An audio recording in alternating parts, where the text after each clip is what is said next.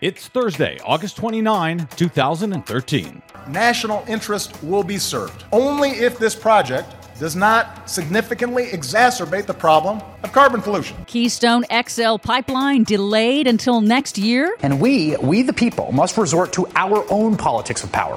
MSNBC's climate change documentary goes missing. Kansas farmers to run out of water within 50 years.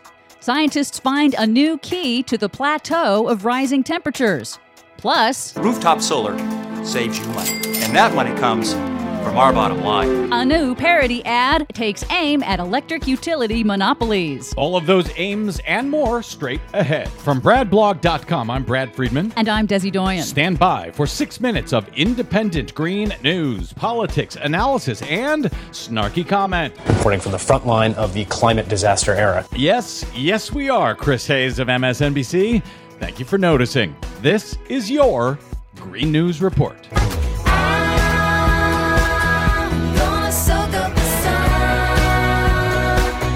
Okay, Desi Doyen, speaking of Chris Hayes and MSNBC, D.R. Tucker has a report at BradBlog.com today on MSNBC's recent special documentary on climate change and climate change denial called The Politics of Power. It was hosted by Chris Hayes. It aired on August 16, and unlike previous MSNBC documentaries, this one has still not been posted anywhere, apparently, online. Yes, apparently, if you blinked, you missed it, and you'll never get to see it again. We've been trying to get a response from MSNBC, from Chris Hayes, from his show All In, with an explanation. So far, we've got nothing. We do have snippets of the transcript, however, and it cites the documentaries, pointing to ExxonMobil and the millions of dollars they give to climate change denial.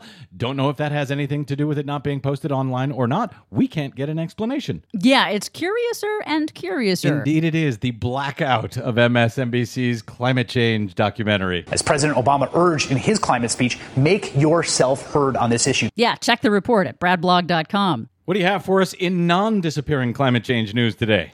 Well, a decision on the controversial proposed Keystone XL pipeline may be delayed until next year. That's until after an Inspector General's investigation of allegations of conflict of interest with the company that wrote the State Department's draft environmental assessment of the pipeline. And that was the one that said the pipeline will not cause an increase in carbon pollution because, well, if they don't get a pipeline, they'll just truck that dirty tar sands oil around in trains and trucks and so forth. Right, and that's important because, remember, President Obama said back in June he would approve the pipeline only if this project does not significantly exacerbate the problem of carbon pollution. And the Canadian government has said since that the pipeline would not expand production of the tar sands.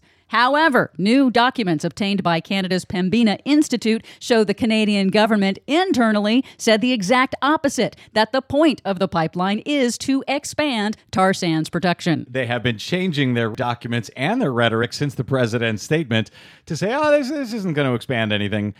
Their own documents now show that's a lie. They know that this pipeline will expand production. Potentially good news for opponents of the massive proposed Pebble Mine in Alaska. I'm going to try to understand what both a mining operation means to local constituents there, and I'm going to understand what the salmon mean to the local communities. That's Gina McCarthy, the new chief of the Environmental Protection Agency, who was reportedly visibly moved when residents of an Alaskan fishing town told her this week that the massive proposed Pebble Mine would ruin one of the world's most prolific salmon fisheries and their livelihoods. The mine's owners are spending millions in an all-out push to get the mine approved, despite clear public opposition and scientific data showing massive negative environmental impacts.